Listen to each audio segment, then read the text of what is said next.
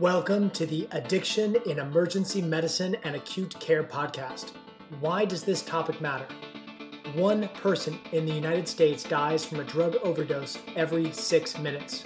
We as healthcare providers must do better to treat addiction, prevent overdoses, and improve the lives of our patients and their families. This podcast is designed to provide you with simple and evidence-based information on substance use disorders that you can use to take better care of your patients on your next shift. Hello everyone, I am pleased to welcome you back to another episode of Addiction in Emergency Medicine and Acute Care. And, you guessed it, Dr. Casey Grover here back again as your host for this episode. Today's episode is on 12-step programs and mutual support programs for the treatment of substance use disorders. There are quite a few mutual support groups and 12-step programs, the most famous of which is Alcoholics Anonymous, also known as AA. As AA is the most well-known and well-studied mutual support group and 12-step program, a lot of this episode will be on AA. Mutual support groups are an incredibly important part of addiction medicine. As one of my mentors in addiction medicine has taught me, there are three basic, high-level forms of treatment for addiction: medication, counseling or therapy, and mutual support groups. So it is essential that we, as medical providers taking care of patients with addiction, be familiar with mutual support groups and what they do. And as a side note, I am getting ready to take my boards in addiction medicine this fall, and I was told very specifically by a colleague who already has his boards in addiction medicine that I need to know the 12 steps of AA for my boards. So this episode is a bonus for anyone like me who is studying for the addiction medicine board exam. And with that, let's dive into this topic. A quick bit of housekeeping before we start.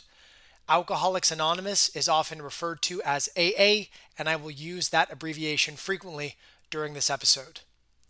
As always, we will be keeping this podcast evidence-based. I looked around for a paper that would provide a simple overview of mutual support groups and 12-step interventions, and can you believe it? I found one that was perfect. The title of the article is 12-Step Interventions and Mutual Support Programs for Substance Use Disorders, an Overview. The lead author is Dennis Donovan, and the article was published in Social Work and Public Health in 2013. So let's dig into this paper. The article begins with a standard introduction section. This is actually an article written for social workers as an audience, but it's well written and applies to the general medical audience. As the introduction section begins, the authors highlight some of the very key and very high-level benefits of 12-step and mutual support group programs, namely that they are very easily accessible and free for people to join. They are available literally all over the world and are one of the most readily available resources for substance use treatment. In the United States in 2006 and 2007, an estimated 5 million Americans attended a mutual support group to try to deal with alcohol or drug use issues. And let's take a second here and step aside from the article to define some terms so that we know what we are talking about. 12-step programs are programs that are designed especially to help an individual overcome an addiction, compulsion, serious shortcoming, or traumatic experience by adherence to 12 tenets, emphasizing personal growth and dependence on a higher spiritual being. Now, mutual support groups are collections of individuals, usually with the same problem or condition, who aim to support each other. Think of it as a group therapy session for people who share a problem or condition, where the group leads itself and people provide emotional support to each other through their shared experience with the common problem or condition. And there's a bit of overlap here. Mutual support groups, as you just heard, are basically group meetings where people discuss a common problem and try to help each other. 12-step programs use the 12-step model to guide recovery from a behavioral problem or addiction. putting them together, we can create specific groups. For example, Alcoholics Anonymous is a 12-step based mutual support program for people with alcohol use disorder. Narcotics Anonymous is a 12-step based mutual support program for people with drug use. Okay, back to the article. Close to 50% of those Americans who attend mutual support groups do so because of alcohol, and close to 25% of those Americans who attend mutual support groups do so because of illicit drugs. About a third attend because of problems with both. It turns out that people who attend mutual support groups for substance use also frequently seek medical treatment for their substance use disorder, with over 1/3 of people attending mutual support groups for substance use also receiving formal medical treatment for substance use. These mutual support groups have traditionally been in person, but have also expanded to online meetings, such as via Zoom, too. The only requirement for people to start attending these meetings is a desire to stop drinking or using drugs, and there is a strong emphasis placed on service to others and helping other members to get clean and sober. Now, let's take a minute to dig a little deeper into the 12-step philosophy specifically. The 12-step philosophy emphasizes accepting addiction as a disease that can be halted but never cured, and success is defined as enhancing maturity, improving spiritual growth, decreasing self-centeredness, and providing support to others with addiction. The 12-step program, as you would expect, involves 12 consecutive steps that are outlined as the path to recovery. Let's take a pause on this article for just a second and go to aa.org, which is the Alcoholics Anonymous website, to review their 12 steps. Here they are. Number 1, we admitted we were powerless over alcohol, that our lives had become unmanageable. Number 2, came to believe that a power greater than ourselves could restore us to sanity. Number 3, made a decision to turn our will and our lives over to the care of God as we understood Him. Number 4, made a searching and fearless moral inventory of ourselves. Number 5, admitted to God, to ourselves, and to another human being the exact nature of our wrongs. Number 6, were entirely ready to have God remove all these defects of character. Number 7, humbly asked Him to remove our shortcomings. Number 8, made a list of all persons we had harmed and became willing to make amends to them all.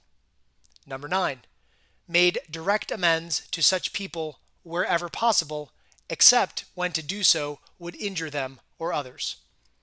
Number 10, continued to take personal inventory, and when we were wrong, promptly admitted it. Number 11, sought through prayer and meditation to improve our conscious contact with God as we understood Him, praying only for knowledge of His will for us and the power to carry that out. And number 12, having had a spiritual awakening as the result of these steps, we tried to carry this message to alcoholics and to practice these principles in all our affairs. Now, if you're wondering how these steps work, each step is taken in a sequential fashion. Patients must work, usually with the help of a sponsor who has successful experience with the 12 steps, through each step. They must be successful in completing step 1 before going on to step 2, and so on. Some of the steps are relatively simple, and others take quite a bit of time. Step 4, making a fearless moral inventory, involves sitting down and recalling all of the mistakes and bad behaviors that occurred as a result of substance use. This can actually be quite lengthy. As an example, I recently read the memoir about addiction entitled American Drug Addict, written by author Brett Douglas. It took him a year to complete his fearless moral inventory, which he did by writing the book while in prison for a year, serving time for crimes related to his drug use. It would be fantastic to dig into each of the steps in detail, but to keep this episode from getting too long, we'll move forward. Each 12-step program will have a slightly different set of 12 steps. As you can imagine, the 12 steps of Cocaine Anonymous are focused on cocaine rather than alcohol. Additionally, there's so much more on AA specifically, such as AA's Manual, a book called Alcoholics Anonymous, often referred to as the Big Book, which provides AA attendees with a textbook they can read and review as they work through the 12 steps. Alcoholics Anonymous has a great website, so if you want to learn more about AA, check out their website at aa.org. In the interest of time, let's head back to the article by Donovan et al. The authors move on and note that the general tenets of recovery as defined by 12-step groups can be distilled down into a six-pack of core concepts. I love the alcohol puns of distilling and six-pack that the authors used, but oh well. Here is that so-called six-pack. 1. Don't drink or use drugs. 2. Go to mutual support meetings. 3. Ask for help. 4. Get a sponsor. 5. Join a group. And 6. Get active. And these 6 core concepts are great. They are simple, intuitive, and I can understand how they would help someone with a substance use disorder. Now moving on. The first question that comes to my mind about mutual support groups and 12-step programs is, do they work? Fortunately, the authors of this article tackle this question next. It turns out that the data on the scientific efficacy of 12-step and mutual support group programs isn't well studied, but the median length of abstinence reported by Alcoholics Anonymous and Narcotics Anonymous members is greater than 5 years. 1 out of 3 attendees has between 1 and 5 years of abstinence, and most people attend 2 to 4 meetings per week. There are multiple reviews in the literature on this topic that the authors in this paper cite, and the overall summary of these reviews is that Alcoholics Anonymous, Narcotics Anonymous, and other similar programs are associated with an excellent likelihood of abstinence, with substance use-free periods up to 16 years in people who attend regularly. Outcomes in treatment for substance use disorders are better when patients are attending 12-step meetings in addition to other medical treatment modalities, particularly when patients attend 3 or more meetings per week. It also turns out that the more a patient attends meetings, the more effective they are in the treatment of substance use disorders. And when patients are involved in actively doing 12-step work, they are more likely to remain abstinent. The authors move on to note that it is hard to establish a clear causal relationship between 12-step involvement and clinical outcomes in the treatment of substance use disorders. However, the data is increasingly convincing that attending mutual support groups, including 12-step meetings, leads to a decrease in drug and alcohol use, and that the evidence is actually supporting a causal relationship between meeting attendance and abstinence. The authors then move on to look at how special populations may need special attention. The first population that they address is women. Women make up to 1/3 of Alcoholics Anonymous members, and the evidence would suggest that they do just as well as men in responding to AA interventions. Some mutual support groups have women-only meetings that may be perceived as more welcoming by women. The second population is youth. Less than 15% of members of mutual support groups are under 30, with less than 2% of members of mutual support groups being under 21. The authors discuss some theories as to why these mutual support group meetings are less attended by younger people, and they include an inability to relate to the struggles of older adults, issues of adolescent brain development, boredom with meetings, and not being able to accept the concept of never drinking or using drugs again. Despite these barriers, when youth with substance use disorders do attend mutual support group meetings, they are effective. Youth-specific mutual support groups have emerged to meet the unique needs of young people with substance use disorders, such as the mutual support group called Young People in Recovery, also known as YPR. The third group is individuals with co-occurring psychiatric and substance use disorders. The authors note that there is evidence that patients with both substance use disorders and mental health conditions benefit from mutual support groups. However, for patients with serious mental illness such as schizophrenia, it may be hard for them to attend and focus on meetings if having a lot of mental health symptoms. Like other populations discussed, there are special 12-step meetings for patients with both substance use disorders and mental health disorders, such as double trouble in recovery, also known as DTR. The authors pivot here to ask the question, how do 12-step groups and mutual support groups work? It turns out there are multiple aspects on how they actually are effective. First, the authors discuss the concept of fellowship, meaning that by attending mutual support group meetings, patients with substance use disorders are surrounding themselves with a community of people who are striving for recovery. As such, they are less likely to be around people who are drinking or using, and they are more likely to be around people that support recovery. And along with this, to quote the authors, quote, "This adaptive shift in the social network is also accompanied by decreased exposure to drinking-related activities and cues that induce craving, as well as increased non-drinking activities," end quote. Second, 12-step programs specifically involve working on behavior change processes. As you heard when I read the 12 steps, a lot of the work to be done when going through the 12 steps involves self-reflection, developing a sense of personal accountability for one's actions, and a commitment to recovery.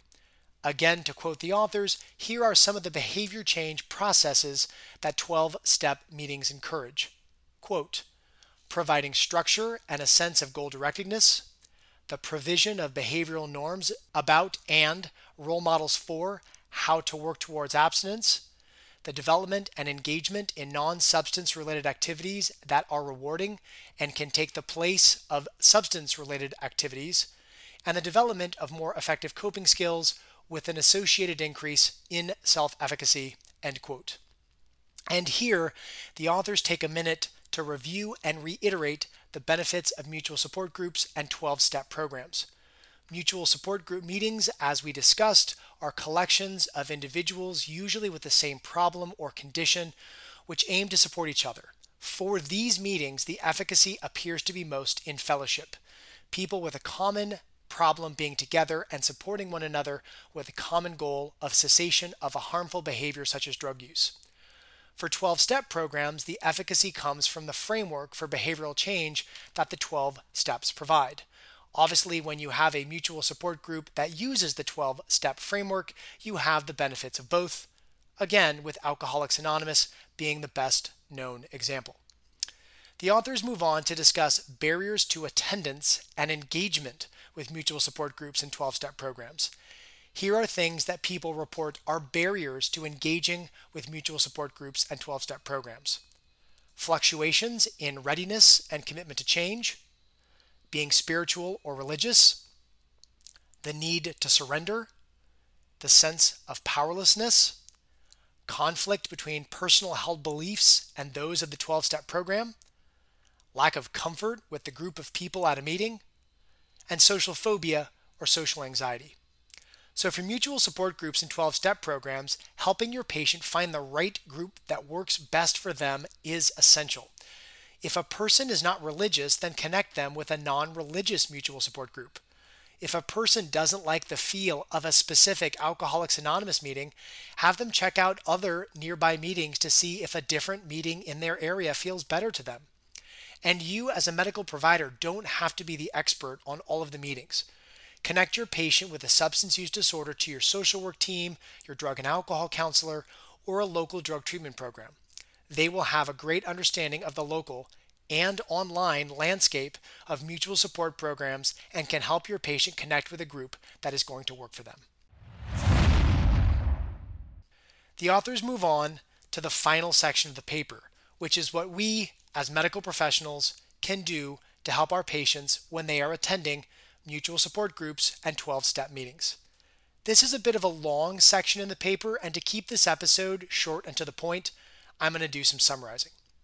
First, Just make sure your patients with substance use disorders know about mutual support groups and 12-step programs as a resource. If your patient doesn't know they exist, they can't attend them. Second, get informed about what these groups do and how they help so you can talk to your patients about them. By listening to this episode, this is enough to get you started, but consider attending a local meeting or talking to the organizers of meetings around you or getting feedback from your patients about their experiences at meetings. Third, encourage your patient to get involved with mutual support groups and or 12-step programs. If your patient is on the fence about getting treatment for their substance use disorder, use skills such as motivational interviewing and brief interventions to increase your patient's motivation to go to meetings. The more meetings they attend, the more effective the meetings are. The authors do a deep dive into lots of other ways to make 12-step meetings more effective and to increase attendance of meetings, and we're going to skip that in the interest of time.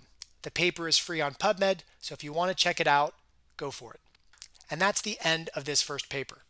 Now, while I was researching this episode, I did come across a Cochrane Review article on the topic of the efficacy of AA and other 12-step programs, and let's take a brief look at this. The lead author is John Kelly, and the title of the article is Alcoholics Anonymous and Other 12-Step Programs for Alcohol Use Disorder. And it's a Cochrane Review from 2020. Cutting to the conclusion, the review corroborates the conclusions from the first paper. Mutual support groups, including 12-step meetings, work for the treatment of alcohol use disorder. Here's a quote from the conclusion that I modified very slightly to make it easier to understand. Quote, "There is high-quality evidence that Alcoholics Anonymous and 12-step interventions are more effective than other established treatments, such as cognitive behavioral therapy, for increasing abstinence. Alcoholics Anonymous and 12-step interventions may be at least as effective as other treatments for alcohol-related outcomes. Alcoholics Anonymous and other 12-step programs probably produce substantial healthcare cost savings among people with alcohol use disorder." End quote. Now we're almost done with this episode, but before we go, let's take a brief look at some of the other mutual support groups and programs besides AA to highlight some of the great work that they do. And once again, if you want to learn more about AA, including a list of meetings, check out their website at aa.org. Narcotics Anonymous, also known as NA, is a 12-step based mutual support group for people with addictions to substances other than alcohol.